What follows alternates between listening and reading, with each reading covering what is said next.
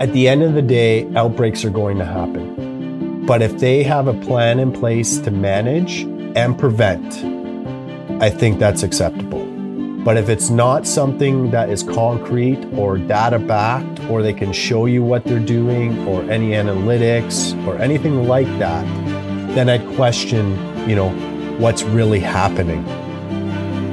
Welcome to Now or Never, Long-Term Care Strategy with Costa Yepafonsif, a podcast for all those seeking answers and solutions in the long-term care space. This podcast is designed to create resources, start conversations, and bring awareness to the industry that will inevitably impact all Americans. Here's your host, Costa Yepafonsif. Hey y'all, this is Costa, and today I'm here with my guest, Dan Lindsay, founder and CEO of Surety Technologies Incorporated, a site safety-aligned cleaning program, bringing data-driven safety analysis to long-term care facilities. So Dan, to set the scene for this episode, I want to talk about some of the common misconceptions or misunderstandings about outbreak risks in nursing homes. What should we know? So I think the first thing that people should know is let's put COVID aside, right? Everyone understands that outbreaks happened and it was a big deal when COVID was around and, everyone was on edge and it was top of line. It was headline news, but outbreaks always happened well before COVID, well before we were just the pandemic and everything we went through. Let's just talk about the cold and flu.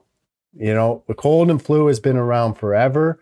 And if we just look at that alone, there's statistics out there that says the cold and flu has an economic healthcare burden of $51 billion.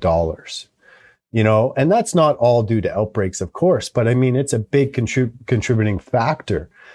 Furthermore, let's just look at it from like a workplace standpoint. 21 million missed work days due to cold and flu. So the point is that outbreaks have always been around. They're always going to be around, whether it's COVID, it's the cold, it's the flu, it's the new pandemic or the next virus that we don't even know is coming when it comes, because we all know it will happen. And I think that is probably the biggest misunderstanding or misconception. Everyone is so kind of COVID focused, but hey, it's been a problem for a very long time. And long-term care homes have a responsibility and frankly, a duty of care to provide the safest environment and do everything they possibly can to ensure they minimize that likelihood of outbreaks. They do happen. And as you're talking, I'm thinking to myself, okay, during COVID, right? Literally, if you did get sick, you were probably only catching the virus because everything else was sanitized to a T. Like daycares, get out of town. Yeah.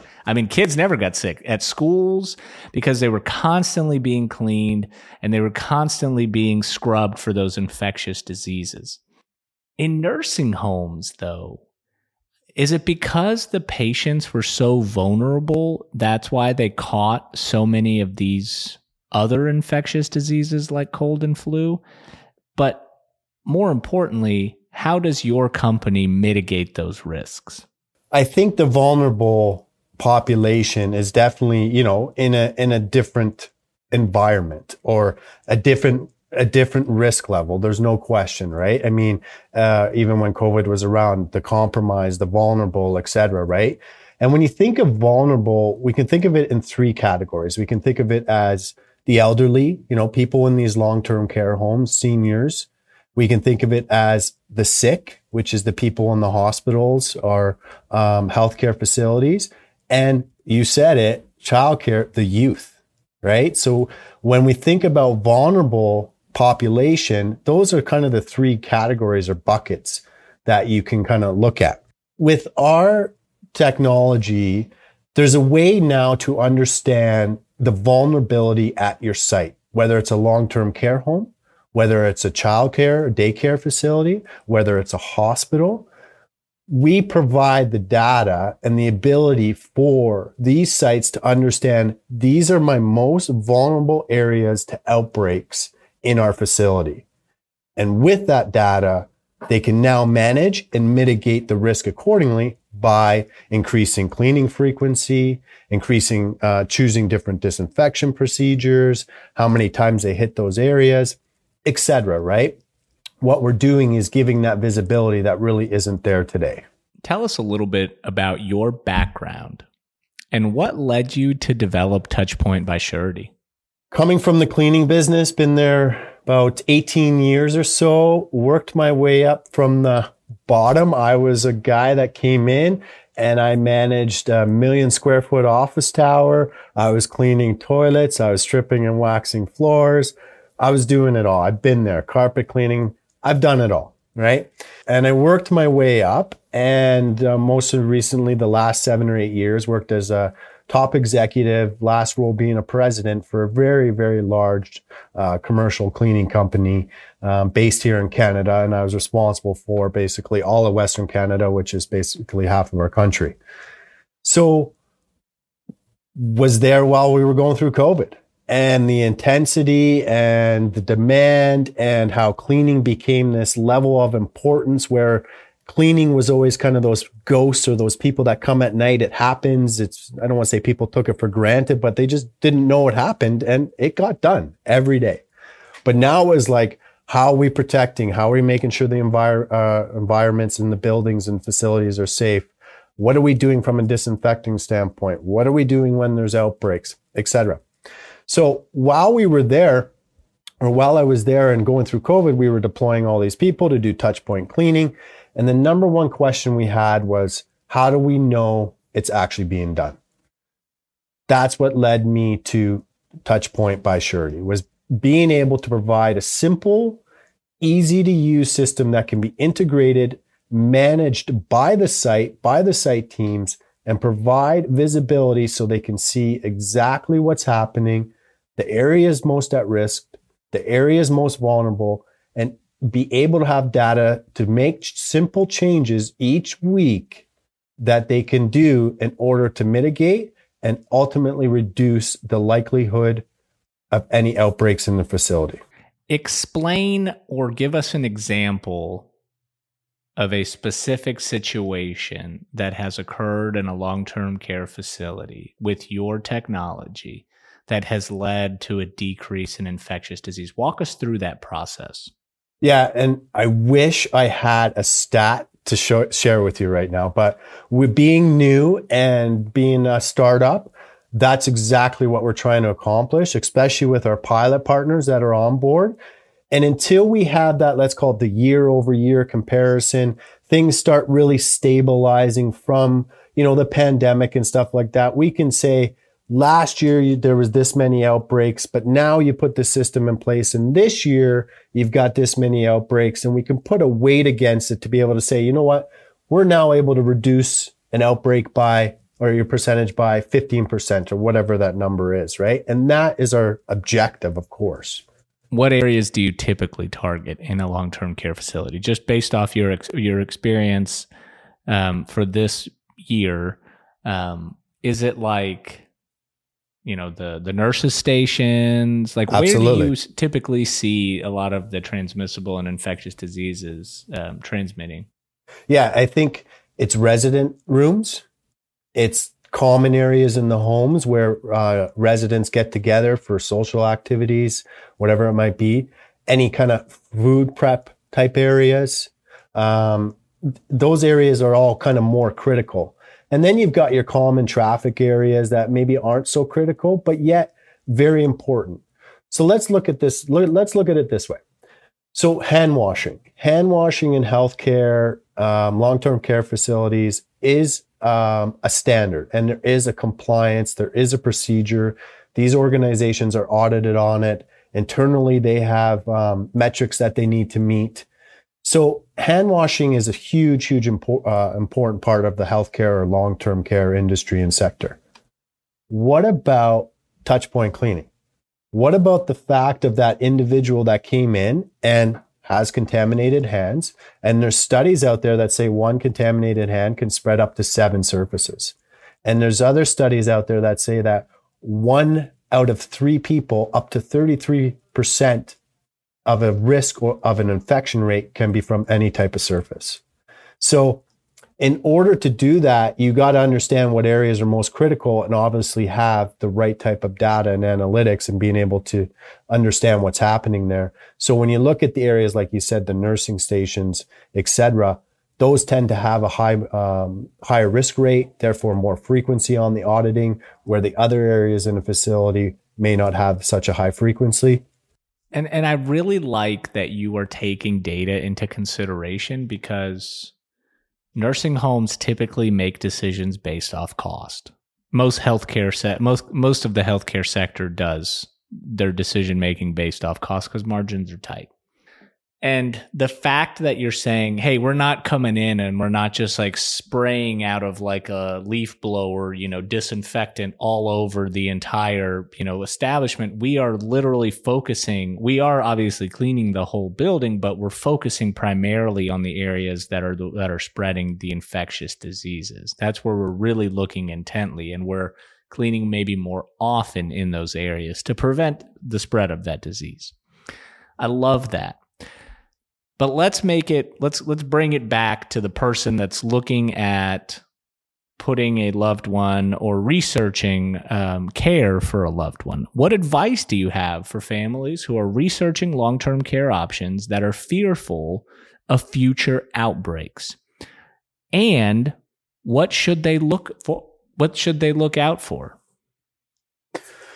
So I think the mindset, I don't want to say consumer, but for somebody that is looking to put their loved one in there, should change. It should have changed, especially through the pandemic. And new questions need to be asked. What type of food, what kind of, what is the room going to be like? What kind of social activities, what kind of support? All those are pretty standard questions when you're trying to kind of really interview or decide on what home to put your loved one in. But how about asking questions such as like, what do you do to minimize the likelihood of an outbreak? How do you manage your cleaning procedures? How do you understand where your home is most vulnerable? If an outbreak happens, what are your procedures to do that or to manage through that? Asking questions around how they manage their site safety and specifically their cleaning. We've all learned through COVID the importance of cleaning and how it can be a combat for the spread of infectious diseases.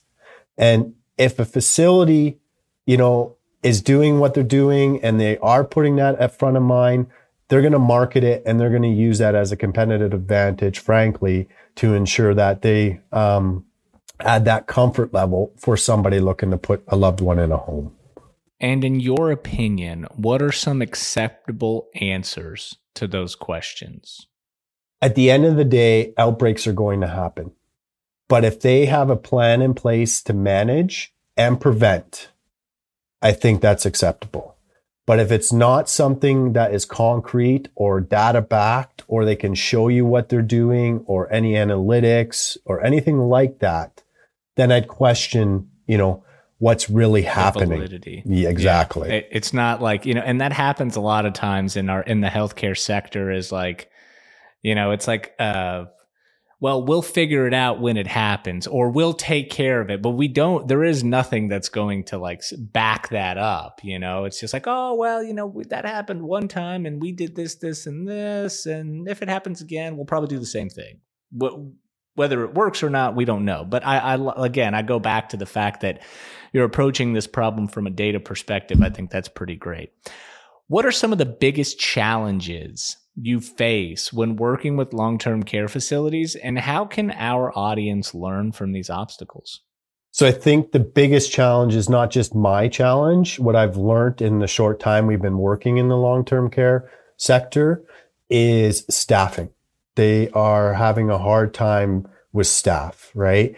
And it's not just, nursing staff or professional staff. It's cleaning staff. It's admin staff. It's a real problem for the industry, which is what I'm learning, which is ultimately, I don't want to say creating a barrier, but it's let's say it's creating a bit of a barrier for adoption of our system because they need the people to do it. They need the people to be able to generate the data. They need the people to be able to do the checks.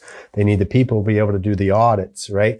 And understand what's happening, right? So that is just, I think, a common industry problem that we're feeling, which I wish I could figure out a way to just give them people. But I mean, that's why they're feeling it is just, you just can't solve that problem, right? I think it's just a general influx of labor shortages that every industry, especially this long-term care sector, is feeling. So that creates a bit of a barrier for us when we try and deploy the system, work with pilot partners, etc. But when that's the case, I try and work closely with them, identify a key champion, provide frequency matrix schedules, and develop a bit of a system that they can easily integrate where maybe they aren't doing it as much as they want to be, but at least they're doing something in order to generate some data so that they can understand those areas of vulnerability and ultimately mitigate that risk, increasing the site safety. Furthermore, if they have something in place, it's better than nothing, especially when it comes to the perspective of someone looking to put a loved one in a home. And I would say that COVID was probably more contagious, especially the most recent variant, than what you would typically get from the cold or the flu, or even something like C. diff, for example, which is considered to be highly contagious but can be contained. Do you believe that from the perspective of staffing, if more long-term care facilities were to pick up and implement such a robust cleaning plan that's data-driven, that they may actually prevent outbreaks from occurring unless it's obviously something crazy like COVID, and that more people would be willing to work in those environments and staffing may improve? Without a doubt. And not only a home that has this type of program or a program similar to ours in place, they're not only protecting residents, they're protecting their staff as well, right? And that's key. And, we can't disregard that. I mean, the staff are in the mix of the vulnerable. They're there working at it every day, right? So 100% that a system like this also protects the staff as much as it does protect the residents. If I was a family member that was wanting to put a loved one in a nursing home or researching options for loved ones, or if I was an administrator at a long-term care facility, what would be my first 3 steps in infectious disease control mitigation? I can speak to that from a cleaning standpoint. That's kind of where my background lies. And I think the first thing, the common misperception, I think, or the first step is you don't just disinfect and surface. You have to clean the surface first, right? If a surface or something isn't cleaned properly, then you can put all the disinfectant you want on it. It's going to interfere with the efficacy of that disinfectant, right? The second thing is that you need to be disinfecting, right? And the third thing is you better have data and analytics behind what you're doing, not just assume it's happening, right? And that's the key, and I think that that's what our Touchpoint by Surety system does today, is it puts that data and analytics around what you're actually doing. From a market perspective, if I'm sitting there and I'm talking to someone interested to come into my home or put their loved one, in my home, and I can sit there and bring it up on an app and say, okay, this is how we're validating. This is what we're doing from a touchpoint cleaning standpoint. This is how we're trying to keep people safe. And I can say our site is now performing today at an 85% success rate. Amazing. So we always like to end the show with a call to action. What's your best advice for finding a care facility actively working to avoid the risk of future outbreaks?